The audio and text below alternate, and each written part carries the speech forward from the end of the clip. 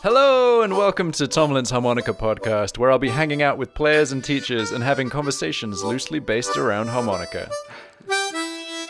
This week's guest is a Grammy Award-winning harmonica player. He's played with many great musicians, including Johnny Winter and Walter Trout. He's well known for his lightning-fast playing and complete mastery of the overblows and overdraws, which he combines with an extensive pedal board to create a unique sound on the harmonica. He's one of my all-time harmonica heroes. He is Jason Ritchie. How you doing, Jason? Dun, dun, dun. I'm all right. First of all, let's just go down the list of shit you just said about me, and sorry. Can I swear on this podcast? Of course you can. All right, let's just fix it. Okay. First of all, technically, I didn't win a Grammy. All right, technically, right? I'm just on a Grammy award-winning record. They changed the rules, right? Like 10 years ago. Yeah, so only the producer now and the artist whose name is on the record gets the Grammys. So it used to be if you were played on a Grammy award-winning record, you won a Grammy. That's not true anymore. Oh, man. So I have this cheap little Grammy certificate that says but I'm not actually eligible for the trophy that costs $250 if you win it. Oh, do you have to pay for it? Would you expect anything less in this business, right? Anything, right? So there's number one.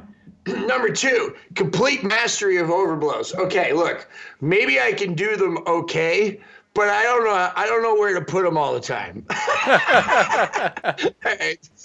That's all I got. So I just had to correct that. That's fair. That's fair.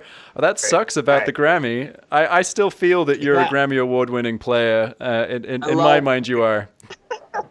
My man. So for listeners who don't know where you are, whereabouts are you based? New Orleans, Louisiana. Proudly. Go Saints. Very cool. And what's it like there at the moment? Because I think different places are having a slightly different experience of the situation. They just announced that all public gatherings for the entire year of 2020 are canceled. Oh, wow. Yep.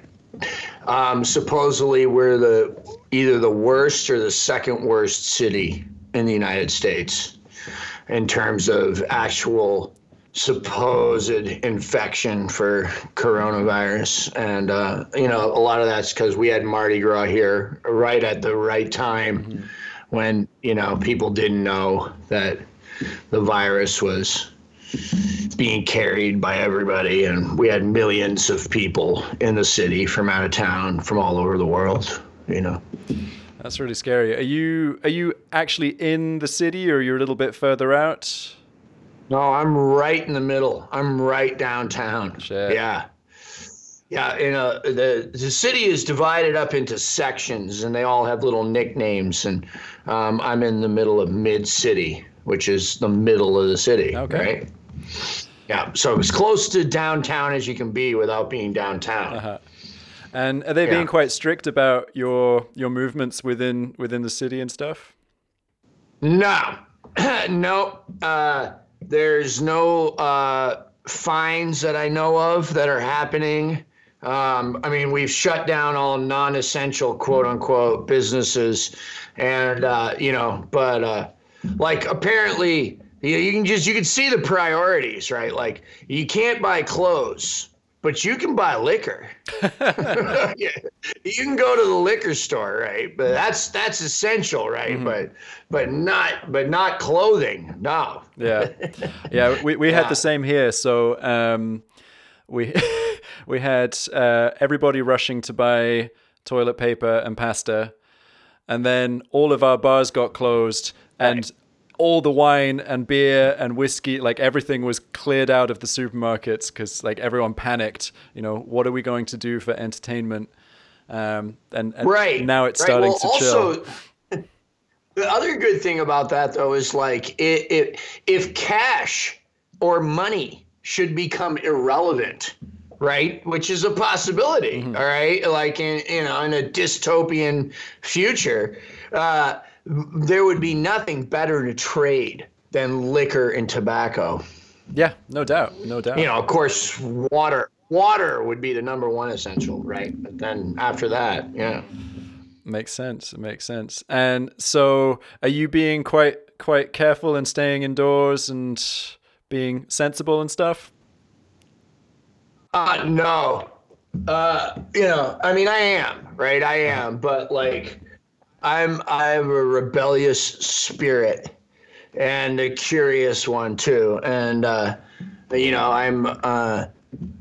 having the band over this Saturday to do a show online. I'm at a place now where I think there's probably has already been more deaths related to untreated non-coronavirus related deaths that have gone unchecked from medical systems, and probably starvation in India already from the shutdown there, and soon to be crime related deaths from people who can't get money to eat.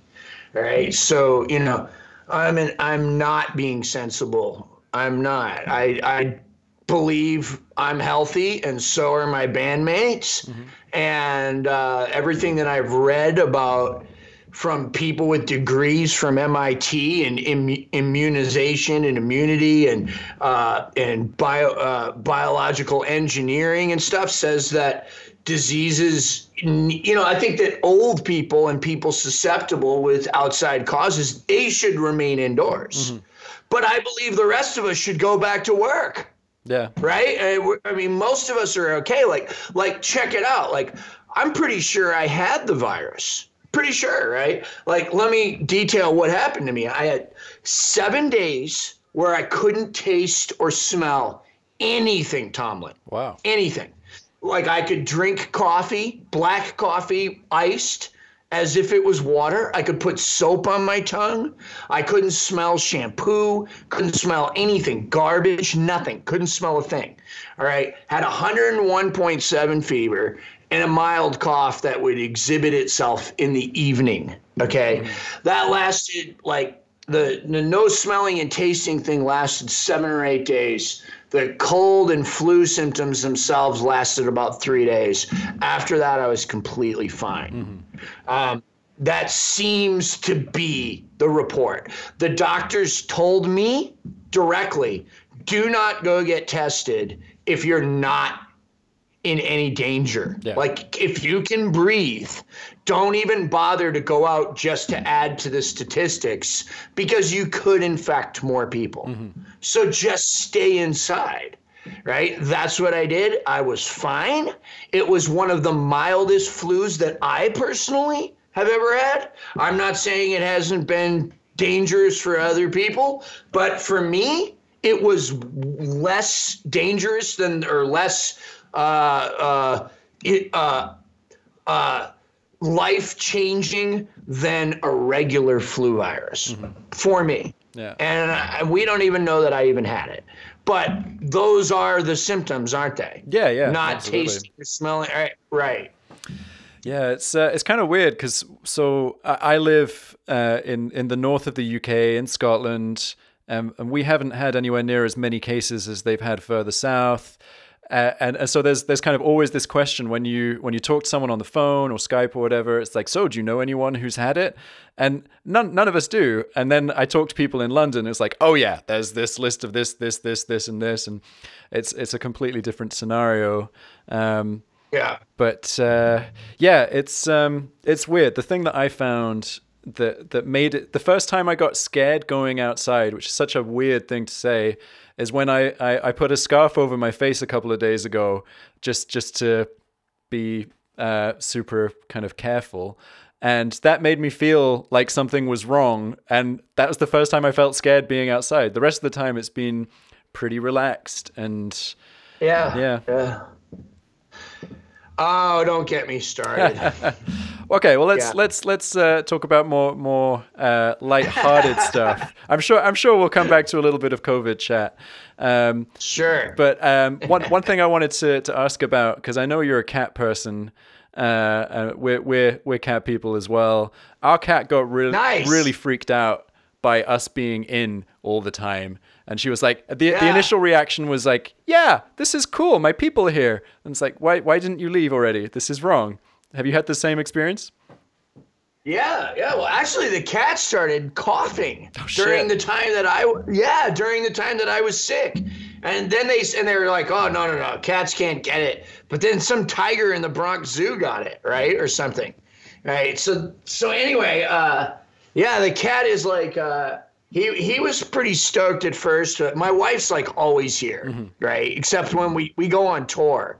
And then somebody comes and like looks in on him when we're on tour, right?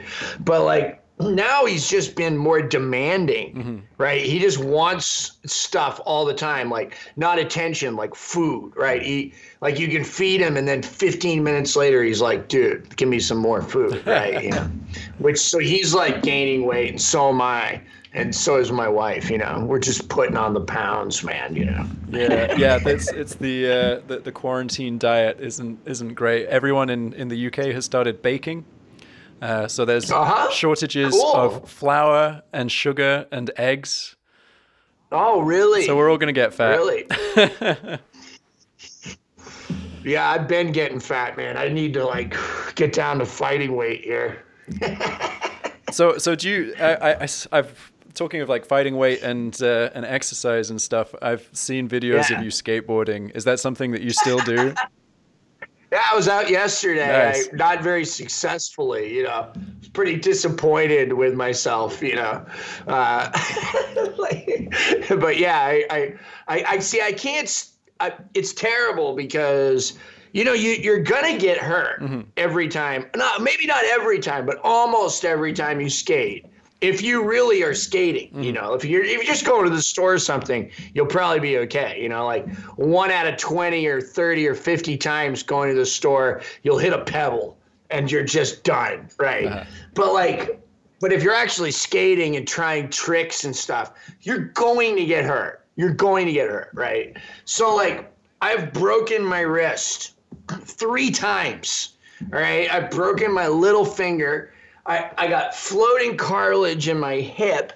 Okay, my elbow is completely shablanked, right? Like it's totally messed up. All right, everything is like been ruined by skateboarding. But here's the problem: there's these videos that they put out every day of guys skateboarding, and I can't. The videos are habitual, like. For me, like in my well-being, my frame of mind, like nothing takes me out of the world. Not music. Nothing takes me out of the world like watching people skateboard.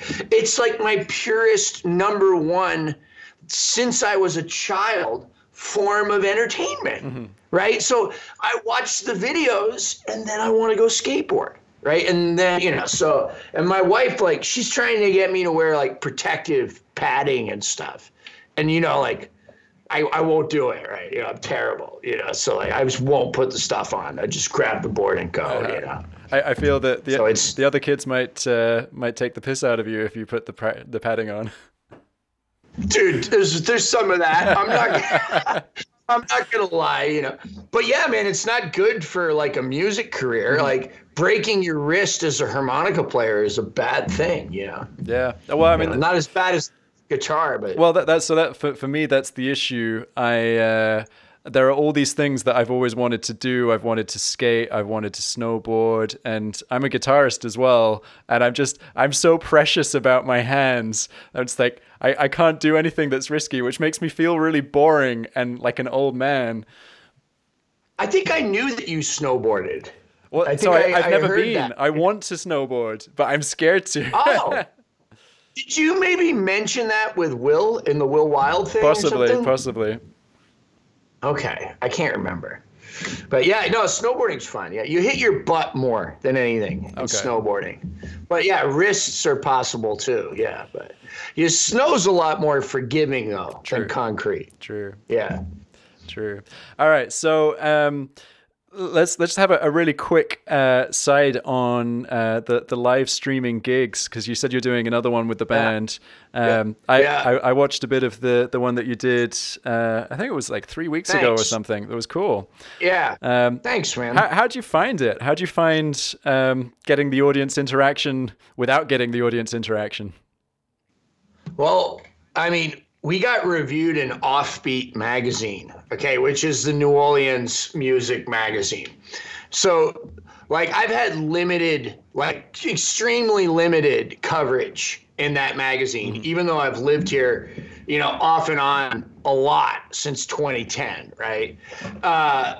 You know, the city is like, they love you when you first get here, but then after a couple of years, they're like, hey, what high school did you go to? And they're looking, you know, they're looking for that local connection. And if you don't have that, you know, you might get like play second fiddle for a little while, right? Which is cool. I like that. I like that it protects its own culture, right? You know, that's one area that, like, you know, transient, quote unquote, gentrification can't touch. The city loves its own. Okay.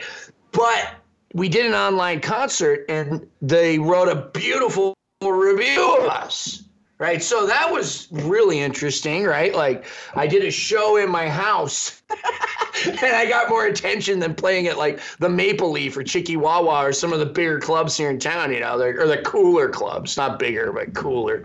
Anyway, yeah, it's going okay. I think the amount of people doing online shows right now is overwhelming the listening audience. You know, there was this thing, you know, back in the day where labels were served as filters for the public. You know, you had to be good, number one, and you had to be kind of, you know, you had to be at least sort of good or original. Right. And then maybe not good, but original. And then, you know, you had to be serious, meaning this is what you wanted to do with your life in order to get on a label. Right. In order for a label to spend money on you, they had to believe that there was a potential for return, right, of that money. And what that did back in the day was it created a filter. So you might not have access to all the artists in the world, and sure, there were some great guys that play on their porch that went unnoticed, and the invention of the internet made it possible for us to see some of these people on their porch and or YouTube, right? And this was cool. And then we had Spotify and download file sharing, illegal file sharing, and all of this stuff. And that kind of leveled the whole label playing field. And now all of a sudden, it's really hard to have that filter. All right. There's so much information, and you got guys that are having success with one song that went viral on YouTube. Yeah. Okay. Or a performance even of them just playing over a jam tracks. Right. Like, you know, and then now all of a sudden this artist is legitimate, as legitimate as somebody that's been doing it their whole life, working hard because they had one thing, right? So, like, you could say what you want about whether or not that's fair or not, but now we see the same thing with live performance happening. Okay, where the people are at home, and you have people out there that are saying, I'm a professional musician. I've been a professional musician my whole life. Here's my house concert. Here's my Venmo. Here's my PayPal. And you go to their page and you look at, like, on Facebook, and you look at their history, and it's like insurance salesman. Yeah. Right? Plumber. Right? You look at their job history, and then you look at their past posts from 2019, and none of it at all has anything to do with music. None of it. Right? So, like, I'm sorry to be negative right now, but this is what we're up against.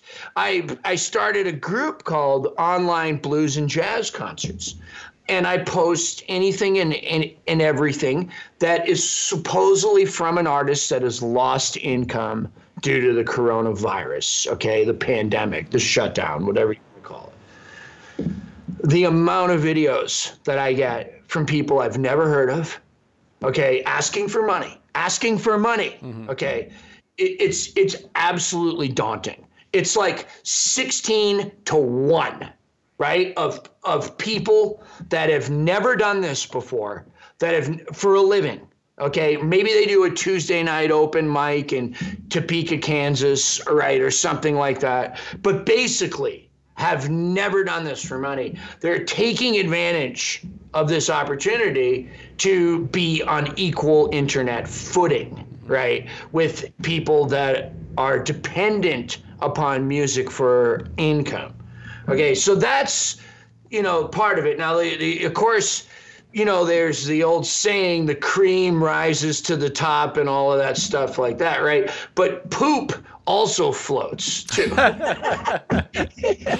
So like, it's kind of messed up, man.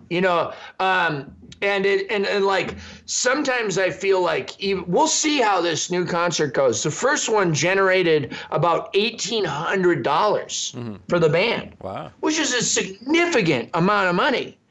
So I was able to pay the guys like $500 a piece, and Kate and I didn't take anything or took very little because I'm teaching online.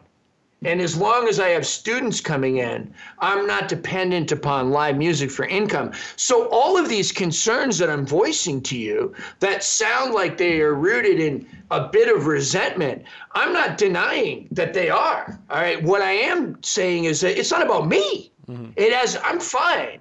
It's about people that I'm looking at that don't teach harmonica or guitar or banjo or whatever, right? They're just simply out of work, and now they're suddenly having to find themselves learning to use GarageBand and OBS and all of this different like buffering software and camera angles and mixing and all of this stuff that should have been the job of somebody else in the industry is now up to us to do. And it's just crazy. It's crazy. It is crazy, but I think that it's kind of an indication of where we've been for the last at least 10 years in that, the industry has not been kind to people who aren't kind of keeping on top of all the latest technology and all the different things people have to self-manage now, and they have to run their own brand,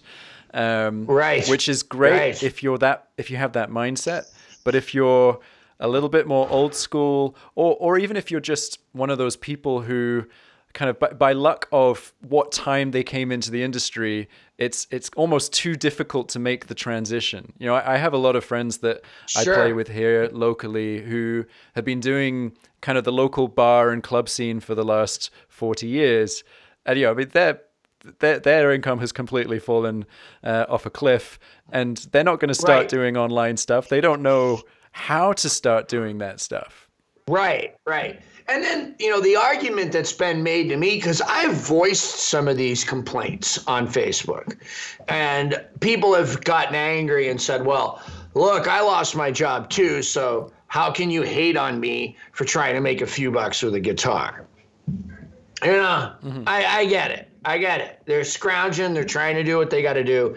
The bottom line is, if every chef in this city of New Orleans suddenly lost their ability to cook, and everybody decided they were going to have a barbecue on their front porch and sell the food, that would piss a bunch of real chefs off. There's no way around it. There's no way around it. It would piss them off, and so that's sort of how I feel, But yeah, you're right about like the whole technology thing, and like, hey man, like I'm kind of in between, the really knowing how to do it and being terrified and scared of it. Like my guitar player, for a second, just started Facebook yesterday. Wow. Okay. Right. And he doesn't even know how to use email or anything. Okay. So he's completely devastated by this. All right. I, on the other hand, I'm Generation X. I'm the generation that's not, in really into technology, but I'm not scared of it either. Mm-hmm. Okay, but I'm not like tied to my phone all day either. And I don't have scheduled Instagram posts that I do, or I'm not like forcing myself to hit Instagram at noon, hit Facebook at 10 a.m., hit YouTube I don't do that. And that's what it takes nowadays to continue to do really well. If you look at like some of the artists, like Dennis Grunling, for example, he's got like Microphone Mondays, and like and like we were talking the other day, and he's like, well, I don't have nearly as many subscribers as you do, Jay. Well, that's the only reason that he doesn't have as many as me is because I've been doing it since almost the day that YouTube came out. Okay, I was excited by YouTube. It was like pirate radio to me. I was like, wow, I can suddenly now say whatever I want to say on YouTube, right? But Dennis will surpass me in subscribers probably by the end of the year, just because he's more consistent about how he puts out content. I have too many mental health issues and personal problems to be responsible enough to post regularly, Yeah, there is a lot in that, in the kind of, it's almost kind of detracted from the kind of natural music creativity. As long as you're consistent, you'll get somewhere. But right. I do still think, I know you said that shit floats as well, but I think cream does rise to the top. And yeah, I think you're right, man. You're right. Keep going. Sorry. Well, no, I mean, I think what we're having at the moment is we've got such a profoundly extreme adjustment period because it's just been so kabam.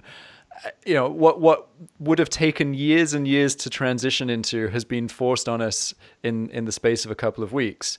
So it's going to be really messy for a while. But I think, if kind of long term, when we get a little bit more stable, the good musicians will be the ones that people seek out. And I think the numbers are something to be careful of. I call them vanity metrics. It's, you can have thousands and thousands of subscribers, but that doesn't always mean a loving, loyal fan base. But it's nice. It's true though, because I mean, you have. I hope so. I mean, yeah. Go ahead. Well, sorry. I'm going to stroke your ego a little bit more. You have that super loyal, loving fan base, and you do have a decent subscriber level, but it's not kind of giant if we look at YouTube numbers. We look at the people, like the YouTubers that kids want to be. They have millions and millions of subscribers, and that's a whole different story. But you don't need millions and millions of subscribers if you have, that 1,000 true fans that love everything you do and want to support you. I hear you. And I mean, and I think like that, that speaks that was demonstrated by the YouTube concert we did that generated nearly $2,000. It was like $1,800 or something like that. It was like, wow. Like I had no idea. Now it'll be interesting to see this coming Saturday if that money is the same, because we're into the pandemic. More people have lost their jobs. More people are preparing to save their money. Suddenly artists, singers, songwriters, guitars, harmonicas, saxophones, suddenly we're not quite as important as we were 3 weeks ago. Yeah. All right. You know what I mean? Now it might be time to save money in case we need to shut down for another few months or longer. Yeah, no doubt. And I'm assuming that there isn't anything really in place yet in the US to kind of replace lost earnings for musicians and that kind of thing. Well, your assumptions are really on point. Yeah, there's supposedly like this new gig workers, unemployment. It's supposed to be $600 a week or something. But I know numerous people that have applied for it and not one that's received it. So there's that. Yeah. That's And I'm sure you've heard about the $1,200 stimulus check that we're supposed to get. And like some people have gotten it, right? Yeah. But we haven't. But also, I mean, not to shit on it, but what's $1,200 going to do? Oh, thank you. No, I'd shit on that all you want. Yeah, $1,200 now is nothing for months and months of unemployment. Mm-hmm. And they keep saying, "Oh, well, we're not going to evict you right now." But, so you don't have to pay your rent. But what happens in 3 months when the rent is due, right? Yeah. What happens then? Yeah. And then somebody has to come up with $4,000 worth of money, rent all in 1 month. Mm-hmm. You know what I mean? Come on, man. Yeah. Yeah, it's nuts. It's nuts. But on the kind of slightly more positive front, well, you and I are both in a good position in that we do have the online teaching, and that, I mean, I think even without pandemics, that is such a powerful position to have. Do you feel that the online teaching has kind of been what's enabled you to keep the music career kind of powering ahead in outside of pandemic times? No question about it. I first got involved with trying to make money on the internet when I got out of jail. I went to jail for a year. And when I got out, I was in a state that I had never lived in before. I went to this state. I got busted. I did a year. And then I found myself a free man, so to speak, on probation or whatever, in a state I had never been in before. And the stipulations of my probation were, you may not work in bars. Oh, that's nuts. So I finally started to listen to the fan base that had been asking me for a couple of years. At that time, this is like 2011. Like, would you do Skype lessons? Suddenly I became open to this idea, right? Because, it's better than getting a job. Yeah. Right. So I learned how to do it. And at first I was not as, I had taught harmonica, I'd done John Gindick camps and had individual students come over to the house and stuff. But I hadn't really developed a curriculum, complete with PDF files and jam tracks and ideas about how to develop a musician. That happened over the course of, I would say, like it maybe took like a couple of years before I was really good at teaching. Okay. I had to read books on teaching, to get good at teaching, and I did. And hanging out with Winslow Yerxa too, is helpful. Winslow is very analytical, as I'm sure you know. And so like hanging out with him and running the Harmonica Collective and running a teaching camp, or sort of, you can't use the term camp because that's John Gindick's term, but a teaching convention, that was helpful. And then later it became, when I got off of probation and could tour again and could work in bars, the difference is I suddenly was now able to pick and choose the gigs that I wanted to play. Because I had this income, I could say no to a show that might not present me in the best possible spotlight. Mm-hmm. So when I did want to play, I could say, okay, this is a good club, and this is the amount of money that I deserve to be paid, and I'm going to take this show. And instead of having to take a show that in a nearby club or something that wasn't as good, that would then prevent me from ever getting the gig that pays better because they knew that I took a job for less money.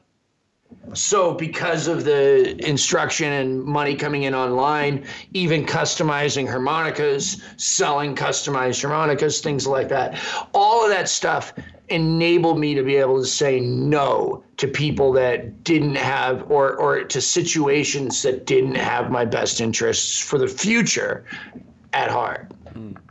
No, that's it makes a huge difference to have a little bit more agency. I think that's a huge deal. But one thing that I think that I've noticed from your videos that you don't necessarily see from kind of players who do some teaching is that you genuinely care so much about kind of taking quite difficult grand concepts and breaking them down into something that a relative novice can approach, and so they can kind of see, the trajectory from I'm starting here and I want to be Jason Ritchie, and like here are these building blocks, and okay, I need to put thousands of hours in repeating this thing, but I think you obviously care about making it approachable. Well, I mean, I'm not a very disciplined or academic minded individual. Okay. So I remember what it was like to have the Junior Wells Hot Licks video, which teaches you nothing. Okay. Which starts off with, I don't know how to teach you how to play harmonica. Like, that's like the first thing he says in the video is he says, I can't teach you to play harmonica. It's like the first thing he says, right? To go from that to then trying to decipher Howard Levy's first VHS tape that came out. And I mean, it's like, God, like, how am I going to ever figure, like, I have no background in music theory. I didn't pay attention in class as a kid. I didn't learn how to read music. I don't know what harmony is, right? All of these problems. And then over the years, kind of being thrown into the lion's den of gigging and being around musicians, bass players, guitar players, drummers, piano players, saxophone players, who then started communicating to me in this language and having to learn that in the pit, right? In the belly of the beast. So I learned it. And so now it's like I'm trying to fill a niche on YouTube, right? Like I'm not there to become the #1 harmonica source on YouTube. That's not exciting to me. Because I feel like Adam Gusso and Ronnie Shellist already have the awesome, like, best way to teach a beginner on YouTube. Yeah. Right. And then, like, you got guys like Konstantin Reinfeldt and other people out there that are teaching advanced concepts really, really, really well. Like, I can kind of follow along, right? Like, kind of a little bit, but and then you got guys like Howard, who I can't follow at all. I'm sorry, Howard, if you're listening, I can't follow your stuff, right? Like, I didn't start playing piano at age 2. Right? Like, it's just not part of my background, right? I'm like these other cats more than they think I am. These people that are like, I don't want to learn no damn harmony, and scales is no good for me. And you know what I mean? I understand where they're coming from, right? So, like, but I'm a huge scale guy. I'm big into harmony as long as it relates to the first chord, the fourth chord, and the fifth chord. And as long as those are 7th or 9th chords, we're good, right? You know what I mean? Like major 7 major chords of major triads, I'm good. But, like, yeah, can I arpeggiate the 6th chord on a diatonic harmonica and cross harp? No, I can't even do that. Should I be working on that? Yeah, totally. Yeah, I should be. Right. But I'm so fascinated with rhythm and what you can do with 5 notes in a bar. That, like, I'm like, oh man, I don't know. But I need to take my own advice that I give my students, gosh. It's funny. You are the regular example that I use when my students say, why should I learn the minor pentatonic scale? Why do I need to practice it over and over and over? It's like, well, if you take your vitamins and you eat your greens, then you'll be able to play stuff like Jason Ritchie. Yeah, man. I mean, the minor pentatonic scale is such a great example because for me, like for the harmonica players that are listening, okay, well, first of all, it's useful, right? It's a good scale for like blues and jazz and funk and rock and roll, all right? But like it also teaches you how to keep the third flatted in second position, right? Which is, of course, a minor third. It's the note that defines the key as being minor. And which should teach you that in any position that you learn it in, okay? But still, second position being most beginners' go-to place. I understand that. It's good. It's a good position, right? So, like, the other thing about it is there's no flat five. The four draw, you don't bend. It is so hard to learn how to play without bending that note. Yeah. On the way down or the way up. That's why I teach that scale. Because I think the definition of a rut is when we make movements that we don't intend to do that are habitual, right? Like that could be like a life statement too, right? Like when I'm doing things that I'm not aware of, like just like saying the word yeah, well, this is true, but that isn't true, right? Like, until somebody points out, hey, you shouldn't say so much, you don't even know that you're doing it. Okay, so this is the same thing, is it's like, look, if you want to be a better player, you got to find scales, whether or not you think they're useful or not is almost like, secondary. Okay, but the thing is like you got to move around this instrument in ways that are uncomfortable to you initially, ways that make you constantly mindful. And I hate new age terminology, but like constantly mindful of what you're doing. Yeah. No doubt. I mean, I was chatting to Lee Sankey about this and about the kind of mental model of the instrument that you are kind of trying to build up. And how you almost you have to kind of really plow those furrows very deeply for them to be ingrained in your brain, so that when kind of a classic example I have is students wanting to play a minor blues, and they say, should I do third position? I was like, well, you can already play the blues scale or the minor pentatonic in second position. Why aren't you doing that? And they're like, well, I keep hitting these notes that don't work. It's like, yeah, those aren't in the scale. You should know what circumstances they work in, but you should also know where, how they don't fit into that scale. Absolutely. That's perfect. Yeah. Lee is amazing. Like in his dissection of the instrument and how it relates to visualization, and he's done numerous studies on that. He even came to my house in Nashville when I was living in Nashville one time, and I forgot he came all the way from England to interview harmonica players in the United States, and I was one of them, and he showed up at my door, and I was smoking crack in the middle of the interview, right? But I still somehow managed to convey a visualization model of the instrument to it. Yeah, I'm sure it was kind of traumatic for Lee. I apologize, bro. Yeah, sorry about that. Well, I'm fairly sure you made it into his study, so I think he got what he needed. So that's all that matters.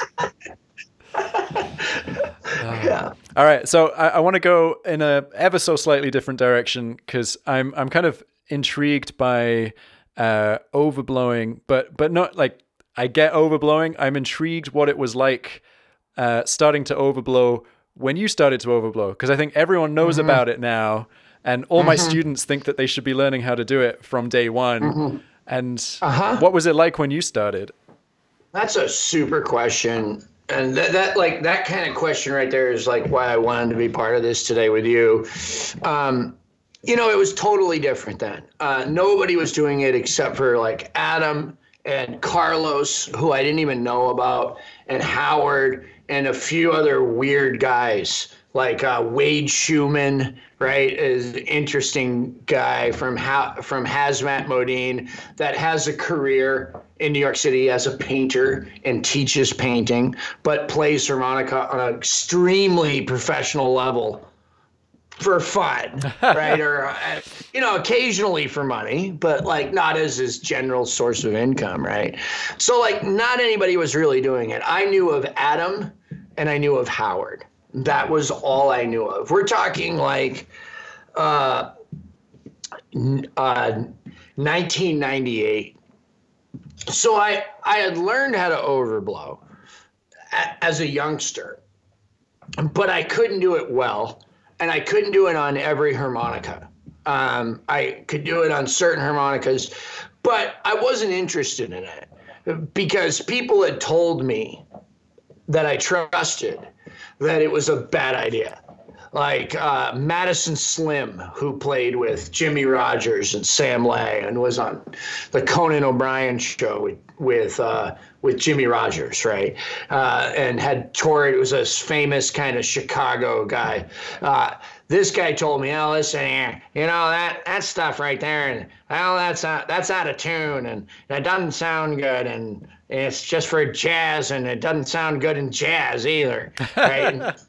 Right? That's what I was told. So like, I believed that, right? Because I was one time, people don't understand, I was at one time a devout traditionalist, right? Like it was before I had gotten any recognition, but I believe Sonny Boy and Little Walter and Big Walter Horton and Junior Wells and Cotton and Butterfield, maybe, right? These guys were like, these are the heroes of the instrument, and this is how you should play.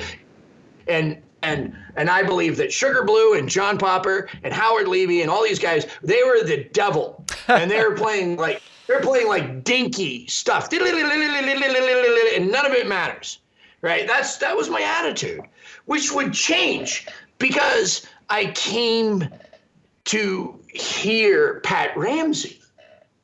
And Pat was playing blue notes down on the bottom end of the harmonica, but was still playing fast. And then I heard Peter Madcat Ruth.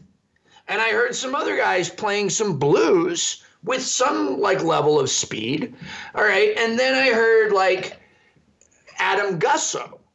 And I heard the overblows being used in a blues context, flat thirds, minor thirds in the top octave, the four overblow giving the four chord its minor third or its flat third. And I started going, oh man, the five overblow as a passing note in cross harp or to play like Somewhere Over the Rainbow or whatever. And I was like, okay, cool. Like these notes actually do have a use. So in 98, when I started investigating this stuff, I was in a work release program, meaning I was custody of the state of Florida and was allowed to go to work every day and come back. But I had some harmonicas, and they let me play at the housing unit where I was, incarcerated. All right, and in that environment, nobody cared about harmonica, right? Like they didn't listen to me, and I could be in the corner. It didn't matter if I was playing like Cotton or Howard Levy. They didn't care about it at all. I was just some idiot white kid that shouldn't, that they don't want to be around, right? So I had this wonderful opportunity to play these notes and mess them up and sound terrible where nobody cared. I didn't have gigs at all. All right, I had I was incarcerated, right? Mm-hmm. So like I had this magical opportunity to perfect this technique sort of, right? Like to at least be able to do it out of the box Marine bands from like 98, right? Which was a horrible year for harmonicas, right?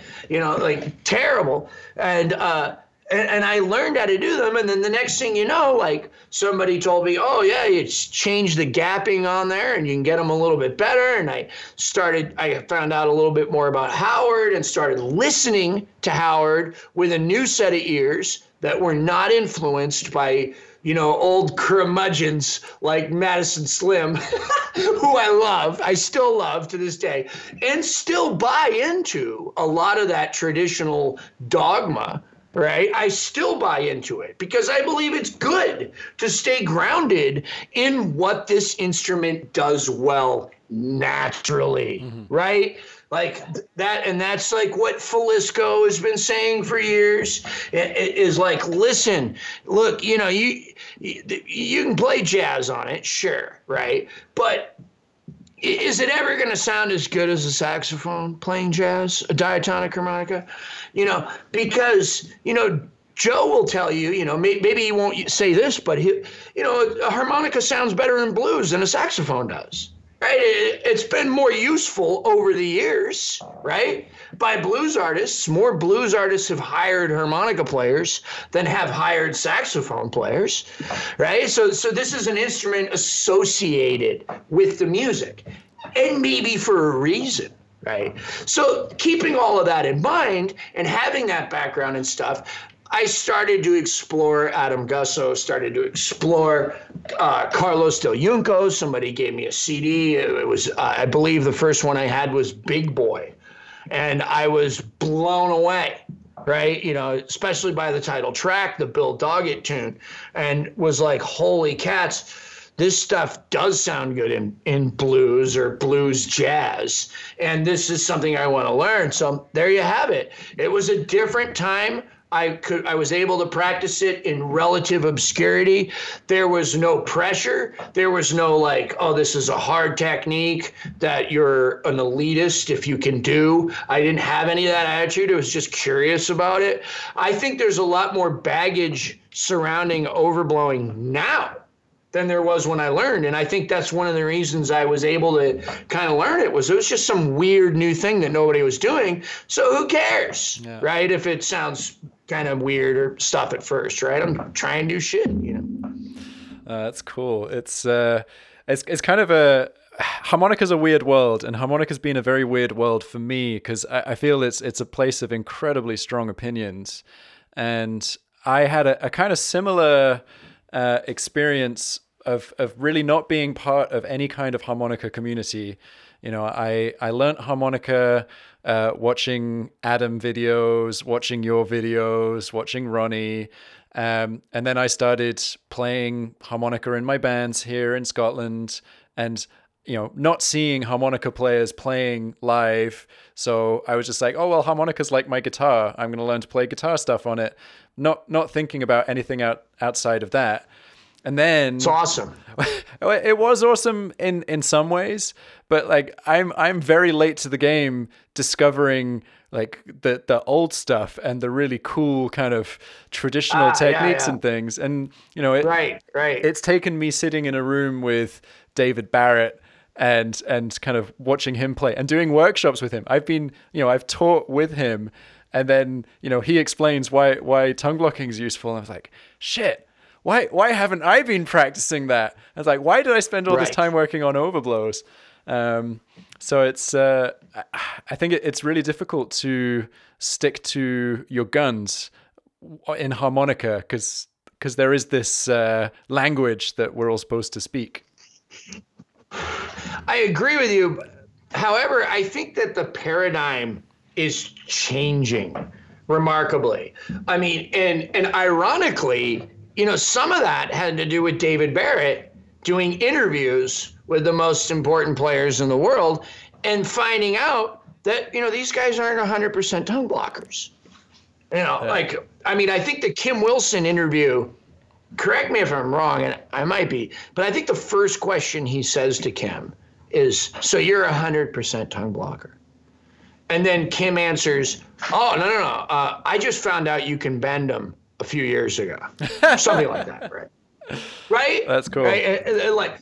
So suddenly the paradigm has shifted because we can't throw Kim into the Jason Ritchie Sugar Blue category because he's too great of a traditional player. So now we suddenly have to accept that lip pursing in some ways has some benefits, right? Or otherwise guys like Kim wouldn't do it, right?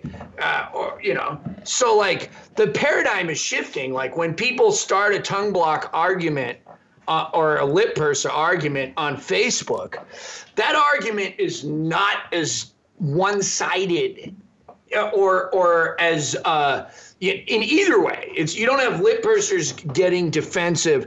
Okay, like you got guys like me, like if you look at my early videos discussing this topic, there's an incredible amount of defensiveness that you can hear in how I'm discussing, well, look, lip pursing is important too, and look, I can do this and you can't do that, and meow meow, right?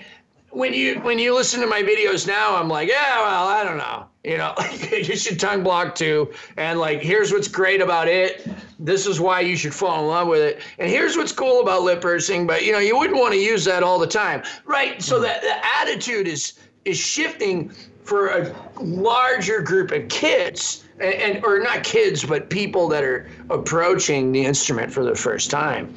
So there's been a good paradigm shift where information is becoming important, and it's not just about dogma as much as it used to be. And I think that it remains to be seen whether that will produce monster players, but I think it will.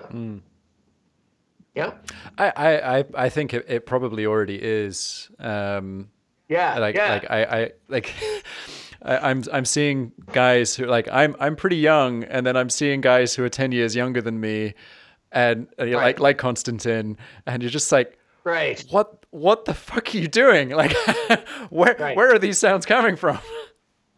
Or did you see the girl from China doing Walter's Boogie or Shakey's Jump? Oh shit! No, I have seen her. She's killer. Yeah, she's like tongue blocking Big Walter, right? Like perfectly, like as good as the masters, right? And then she's also can play Flight of the Bumblebee on a diatonic. Mm-hmm. And she's like 10. Yeah. It's nuts. It's nuts. But I mean, one thing that I'm holding on to, and this might just be me being unrealistic, is that there's, which is likely, but I kind of see all these people who've maybe learnt on YouTube and kind of become very technical. Maybe there is still room for kind of the old school way of learning musicality, because I sometimes feel that there's musicality missing. Not from necessarily anyone that we've mentioned, but just when, like, in the guitar world, for example, there are so many shredders coming through now that have just taken it to a whole other level. But then can they hold down a really cool groove in a band? Right. No, I don't think your motives for that opinion are off base or overly rooted in self. I think you're right. That no matter what, the bottom line is that it's my belief that art predominantly imitates life. Mm-hmm. And if you don't have something to say, you're missing the point of creating music. If you're a good painter and you can technically nail everything so that it looks like a photograph, that doesn't necessarily translate to create art. Technique can be measured. Mm-hmm. It can be measured. But like, hey, listen, like, I really dig Junior Kimbrough.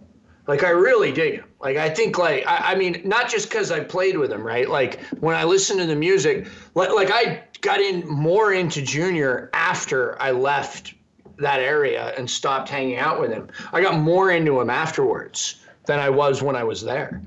And, Junior's not a technically great guitar player. I'm sorry, he's not. He's just not. But he's so interesting and so creative that it supersedes that for me. And so, like, my favorite, I think my favorite harmonica player is probably Taj Mahal, right? Like, because when I listen to him, I have fun. Yeah. And I get excited about harmonica again, right? And like, that's a thing that happens to people who don't play. They listen to a guy and they go, that sounds great, and I'm having fun. And, like, look, man, like, if you spend years, it's the same result either way, right? Like, if you spend years getting really, really technically proficient on an instrument, and that's all you broadcast, whether that be on YouTube or a live performance, what the end result is this. People will listen to you, and for about 3 or 4 minutes, they'll go, holy shit, that's amazing. Wow, I can't believe it. And then they go, right? They just hear a bunch of barrage of notes. Same thing goes if you got another guy who is complete traditionalist, who plays like pretty much in the same key all the time with the same collection of notes that are available on the diatonic, with the same embouchure, with the same kind of grooves. For about 3 or 4 minutes, it's like, holy crap, that's amazing. I love that. And then after a while, you're like, So the idea is to look for that middle ground, right? That to find that gray area where you know, and like an artist for me that is indicative of that is Pat Ramsey. You know, when I listen to Pat, I hear a fair share of technique, but I also hear an incredible amount of soul and feeling. You know, same with somebody like a jazz artist like Charlie Parker. When you listen to Bird, you hear a ton of blues. You hear a ton of just expression that has nothing to do with arpeggiating this chord or that. It's just Bird singing, you know, so beautifully, right? Yeah. Yeah. No, you've put it very, very concisely. And I think that it's you do it really well with the material that you play in terms of the kinds of things you select, because you know I've seen you do Paganini, I've seen you play funk, I've seen you play blues and jazz, and then you know you come out with Dirty Memory with J.J. Appleton, and that's kind of a lot more traditional sounding. I think you keep it very fresh for listeners, which is brilliant. I appreciate you doing your homework. It's one, you know, I listened to the Will Wild interview and how much homework you had done on Will, and that was part of the reason I agreed to be part of this. I've said no to a ton of this internet stuff.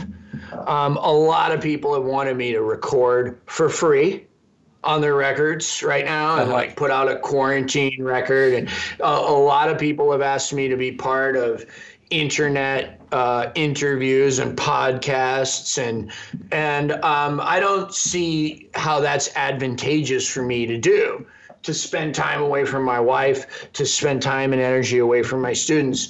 But you just dropping the Dirty Memory thing is why I'm here, you know. And that was a record I decided, okay, look, I'm going to tongue block single notes on this, like a lot, right? Like I'm going to do that. So I'm going to practice not doing so much, you know, extracurricular BS. And I'm going to try to do the best supportive job I can do, you know. And look, man, I fail frequently. Like when I listen to my own playing, you know, look, I'm impressed with certain things that I do because they're improvisational. Mm-hmm. So I can't do them again. That's why I'm impressed with them, because, wow, that was cool. I'm glad that happened. Maybe I should try to figure out how to do that.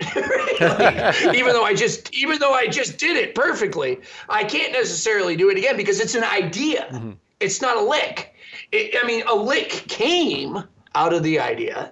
But it's an idea. But most of the time when I listen to my playing, I'm saying, oh, geez, Jason, there you go, beating off again, masturbatory, you know, approach, and too many glissandos. They're habit-formed glissandos, overuse of vibrato. This note's out of tune. The 3-draw doesn't sound good still. You know, maybe you should have tongue blocked. That's all I'm doing is just picking it apart. You know, and it's not a painful process either.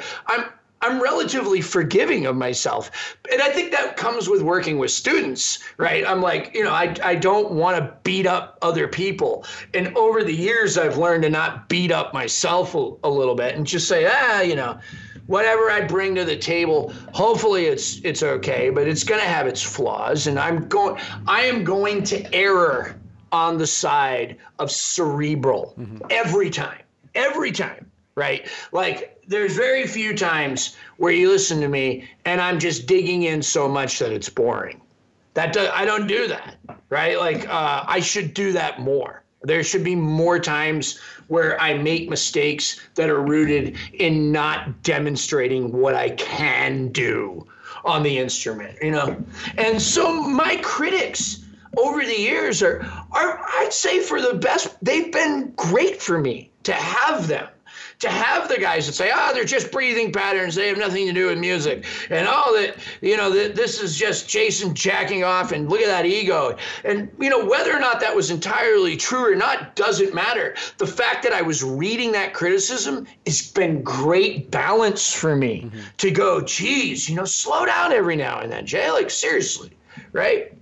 But it's all about the kind of balance and also making sure that you do stay true to what the fan base want as well, because I went to see Joe Bonamassa a few years ago, and I'm a big Bonamassa fan. Me too. Killer player, and so someone told him to get on with it when he was in the middle of a particularly repetitious solo, but it's just like somebody from the audience yelled that. Yeah. And Joe Bonamassa just gives him the finger while he's playing. So like his fingers are still doing the stuff, but the middle finger comes up. And it's like, you're at a Joe Bonamassa gig. This is what we paid for, and it's killer. So I love it. I'm a huge Popper fan now. I'm a huge Blue fan. I love Sugar Blue. I love Popper. I had the opportunity to tour with Sugar Blue, which was great. I've met Popper. I've played with Blues Traveler on stage. And before I got the call from John Popper. It came in at like 4 p.m. when I was on the road. I was in the shower, and my wife picked up the phone and answered the phone, and she's like, "Hun, you need to get out of the shower. It's John Popper." So I said, okay, cool. So I hopped out, and he's like, "Listen, I'm coming to New Orleans in a couple of days. Are you going to be home? Are you off the road?" And I said, "Yeah, actually, I will be." And he's like, "Look, I'd like you to sit in at House of Blues." So the first thing I did was, well, okay, look, I'm going to be in, not in a competitive way, but in a way to sort of protect myself. I studied some Popper for a few days, for a couple of days, right? Like I sat there and listened to what he did. I practiced some Mixolydian shit, and I tried to get good at what he does. It was not easy. Okay, it was not easy. And anybody that wants to critique that style, hey man, you're free to have your opinions about it, but try it. Try it. Like the majority of the people that I hear that say that they can play like that absolutely cannot. They usually sound like when they try to do it, right? It sounds like a child trying to do it. They don't sound anything like, they don't have any of the technique or the control that Popper demonstrates. Not to mention the melodic beauty and when he does stop and hits a note for a second or two, for a bar or for a couple of beats, holy Christmas, is that the right note? Yeah. You know what I mean? Yeah. Yeah.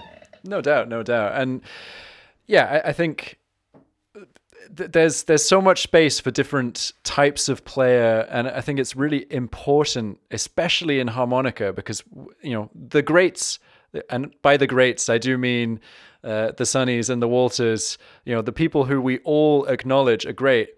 It's really easy to just focus on them and just be like, just look backwards all the time, and that's part of the education.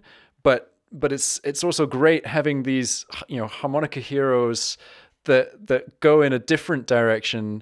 I was chatting to P.T. Gazelle the other day, and he's just such a killer player of a different sort, kind of doing the valve playing rather than the overblow playing. And it's just so sweet and melodic and expressive and different. Yeah, it's beautiful and it's wonderful. But there has to be sort of an Oedipus Rex sort of psychology at some point. I mean, if you're a professional, if you're looking to do this for a living or to become super advanced artistically, at some point you have to say, I'm going to kill my father. All right. Yeah. And you have to do that. Right. And I'm going to fuck my mom while I'm at it. Right. But you gotta do that. And that's the whole Oedipus story. Right. Mm-hmm. You know, these aren't my words. You know, this is Greek mythology here. All right. As a metaphor, you know, so like the idea is like, hey, listen, you know, like Little Walter was great, but he was a forward thinker in his time. Mm-hmm. And yes, he studied John Lee Williamson. Sure. All right. And his early work, we hear the influence of John Lee Williamson. But then at a certain point, we hear no influence at all. We hear something that's completely 100% Walter. And what he's thinking of is musical concepts and musical ideas, including amplification, including like hallway reverb, however that was achieved, and slap back, and all these types of technological advances that he's incorporating into the music. So like, why wouldn't you, at some point when you've done your homework, when you can play a few Little Walter songs, why wouldn't you, you know, approach it in a similar way, right? Like when we listen to Juke, when we listen to the outtake of Juke, it doesn't even go ba-wa-ba-da-da-da.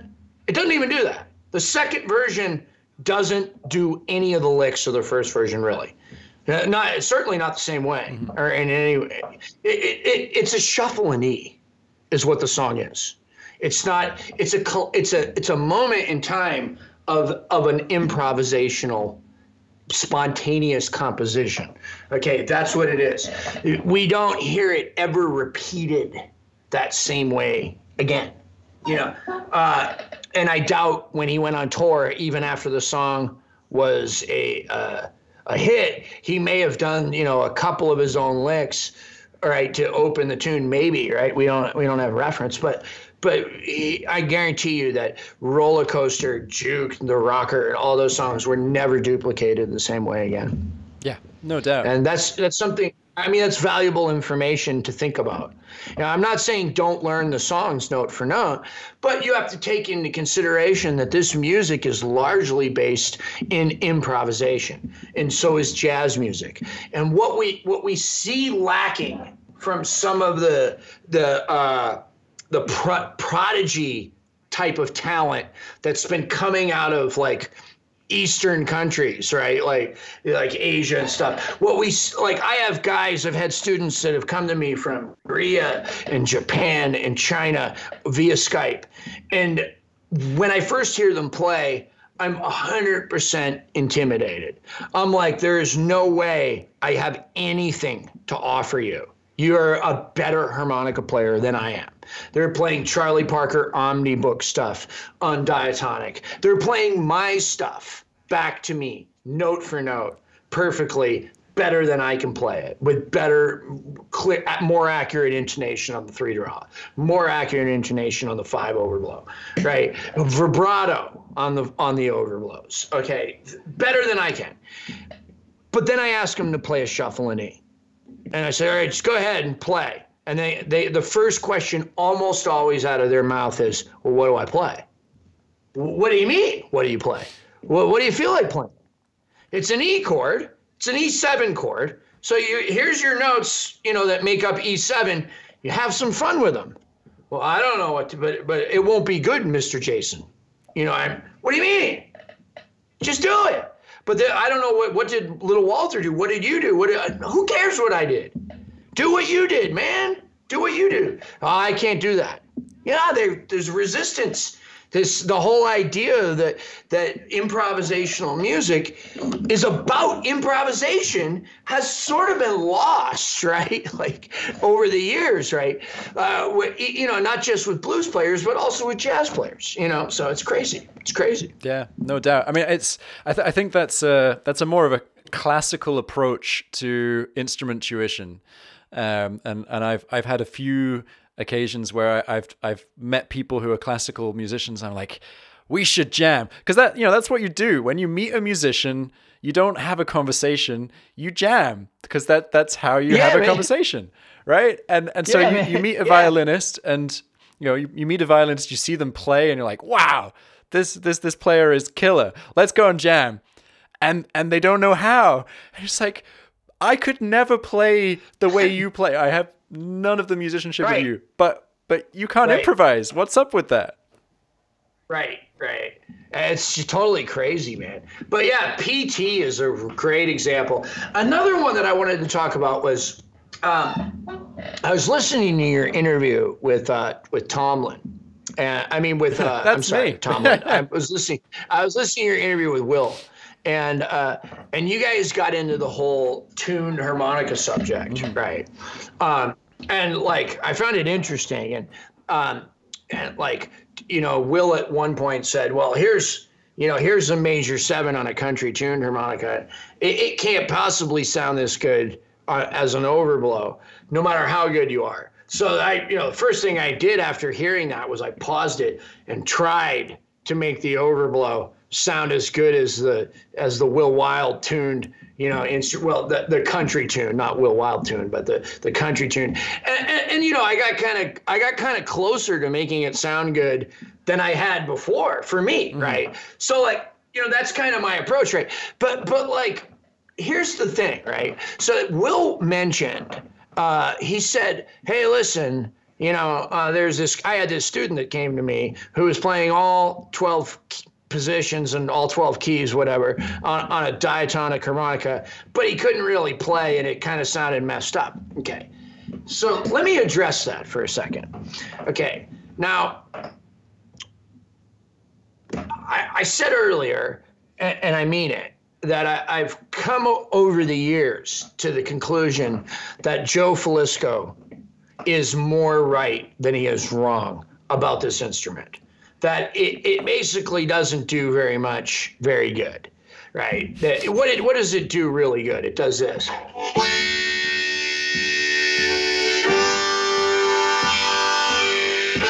That's what it does good. Okay, that's it. All right, everything else is kind of hard fought and hard won or whatever. There's this artist out of Brazil, Octavio Castro. Are you familiar with this guy? No. Okay, so I get this email circa 2003 or something from Brazil, from this guy Octavio Castro, and it says, "You need to listen to my record for your career." Wow. So immediately, right, I recognize that there might be a language barrier here. Okay, but even if there's not, and that's what he meant, I like him. I like it, right? So over the years, we started communicating. I did get the record, and he's playing everything on a C diatonic. And here's the thing, it sounds good. It really does. I don't hear a difference between one position or another. Now, that being said, let me make a stipulation. Playing an E flat on a C harmonica, I haven't heard sound good yet. Okay. Yeah, fair. Right? When your major triad is, you're in trouble. Okay. Hey, that was on a G art though, but whatever. So I go to Spa, and Octavio has been selected as one of the artists to teach and jam at Spa, and we get to know each other, right, like in person, and the cat is very cool. He's very cool. Now, over the years, a lot of people have asked me why I don't play tuned harmonicas, right? Why wouldn't you try a valved harmonica? Or why wouldn't you try the X Reader? Why wouldn't you try a country tuned harmonica? Brendan Powers over the years sent me numerous experimental harmonicas, and I've responded in a very lackluster way of like, I can't figure it out, Brendan. It's hard enough for me to remember how my instrument is tuned. You change one note on the thing, and I'm lost. So Octavio and I were in an instructional Q&A kind of area, and somebody asked me about tuned harmonicas, particularly minor tuned harmonicas, and my response was, well, I I don't mess the order up on me. Don't change the order of the notes. And I also think I added something like, well, okay, so here you have, so you give me the major 7, great, but now the chord changes, and I need the old note back. Now I got to bend or overblow to get that note, right? Sure. So like, come on. You know what I mean?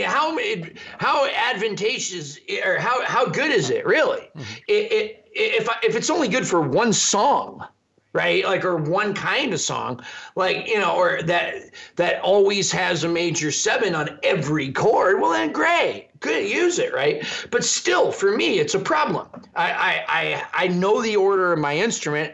Sure, there's advantages and disadvantages to certain notes. That's true all the time. You can tune a harmonica 100 billion different ways. You're still going to have blow notes. Mm-hmm. And you're still not going to be able to get that vibrato on that note or whatever, right? So do I need to have 200 harmonicas to go to a gig, right? So this was my attitude about it. But I still had this kind of attitude against Octavio.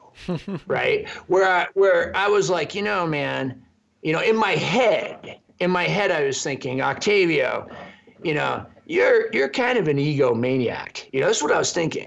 Like, your idea, like, and Will touched on this. Will Wild touched on this, and you guys discussed this concept of, I want to do everything because it's difficult. Right? Or because it's hard, like talking about switching harps in the studio or having 2 harmonicas connected with a magnetic strip, right? This concept of like, well, what's really important is how good does it sound, right? I get that, right? And I agree with that, okay? And this is why I was sort of like feeling like Octavio had something to prove. Right? And that something to prove was not based, in my opinion, at the time, on something musical. Mm-hmm. It was an ego-based, look what this instrument can do, look what it can do in my hands, okay, especially, right? And here we go. Here's, you know, ornithology in E flat on a C harp, right? Okay. So Octavio and I hung out. At the end of the week of Spa, I took him out to dinner, and I bought dinner, and we had a great conversation. And towards the end of dinner, I felt a little more comfortable with Octavio. So me being me, I don't often censor myself. I said, "Hey, Octavio, let me talk to you for a second, bro." I said, "You know this fucking bullshit where you tell everybody you want to learn everything on a C harp." And I said, "You do a really good job of playing it all at C harp. Don't get me wrong. You sound amazing, bro. Right? But let me ask you this. Don't you think you'd sound a lot better if you used a G harp too? Just a G. Just to get a little lower kind of tonality, whatever." And he said, "Jason, remember this week when they asked you the question about the tuned harmonicas? And you said, don't change the order on me?" And I said, "Yeah." And he goes, "Well, when I was a little kid growing up in Brazil, I only had a C harp. C is the root note of one blow. Don't change the order on me." And then I realized that this person was so beautiful, right? And that this technique is absolutely legitimate for him, And it's not based in ego. And it's not based in look what I can do, right? Most of the good players today, Howard and Carlos and Octavio and Will Wild and all of them, we're all just doing the best we can with what we got and where we came from. People may attribute like ego things, and we all have egos, and our ego gets involved in music to various degrees, some more than others, but no matter what, it does, all right? But I was completely wrong about this individual for thinking that. Mm-hmm. He just didn't want C to suddenly be on a different note, a different hole. I'm sorry. It's a really good story. I think, well, from kind of thinking about it from a student's perspective, the only danger with any of this is that a student, you know, someone who's kind of really early on their journey, listens to someone who has a very individual technique, has a very individual way of looking at the instrument and thinks that that's what they need to do, and they try and copy it exactly. I think that that's the danger. And that's not to say that I don't want you to have your way of playing. I don't want Octavio to have his way of playing. But there's also got to be some consistency, I feel, kind of in the early days, so that people can then go off and discover their own way of thinking about it. I couldn't agree with you more. I really couldn't. And like, I thank God every day for the fact that I was a quote unquote blues Nazi. You know, like, I'm glad that I had that background in Little Walter before I discovered Pat Ramsey. That's enabled me to be able to do gigs with people like Nick Moss and to actually play that music correctly. Like, and I use that term not accidentally. Like, Nick Moss is trying at times, most of the time, to recreate a particular moment in time. And he's improvisational just as much as anybody was then, but he's staying within the parameters of that time period. And when I play that music with Nick, I understand that that's Nick's goal. Mm-hmm. And so I'm going to do my best to tongue block, even when it's uncomfortable for me, to leave out overblows most of the time, unless it happens by accident, which at this point, when I play, I don't think about overblowing. It's not a concern. Mm-hmm. I may play a solo without an overblow. That's just because it didn't happen, right? It's just the same way I may not use a 3 triple bend in a solo, right? It's just, it wasn't, I didn't call for it that time. Yeah. But yeah, I agree with you entirely. Yeah. Awesome. Well, look, I want to be mindful of your time. You have been very generous spending so much with me today. Before we wrap things up, is there anything that you want listeners to check out that you're working on, and anything you want to promote? Yeah, my new record has been like swept under the rug. I put out a record called My Chops Are Rolling. Uh-huh. It got 0 attention. It got 6 reviews, period, in the world. What? You know what I mean? Yeah. Yeah, six people reviewed the record, right? It's gone triple aluminum in Luxembourg, right? But that's it, right? No, I'm just kidding. It's some of my best work because it's the first time I've ever made a record that's mostly fun. Mm-hmm. That's not about like drugs and the devil and prostitution and, you know what I mean, horrible subjects that people have come to associate me with, right? But like, you know, like it's more about like having a good time and making some fun improvisational music. And it's pretty. The record is, a lot of it's very, very pretty. There's a lot of major pentatonic stuff on there, and just, you know, it's a fun record. So yeah, like check that one out. You know, everybody should check out Octavio. He's remarkable, a remarkable player from Brazil. And yeah, you and Constantine Kolcheneko too is very cool. And all those guys, man, there's so much amazing harmonica music out there. Very cool. Well, I've actually been taking notes of everyone you've mentioned, so they're all going to be in the show notes for people to check out. As will. Cool. Get Octavio. You should get Octavio on here. Yeah, I'll check him out. I'll check him out. It's crazy, bro. It's crazy. I also want to draw people's attention to Jason's been doing some kind of streams of Skype lessons on YouTube, which have been very, very cool. Just to check out how a lesson works with the master. So I'll put a link in the show notes to that as well, because that's very, very cool. Awesome. Thank you so much. Thanks. And thank you. Hopefully see you again soon. Thank you so much for listening to this episode of Tomlin's Harmonica Podcast. Don't forget to subscribe and leave a rating and review on your podcast player of choice. Join me next Monday for the next episode. Happy harping!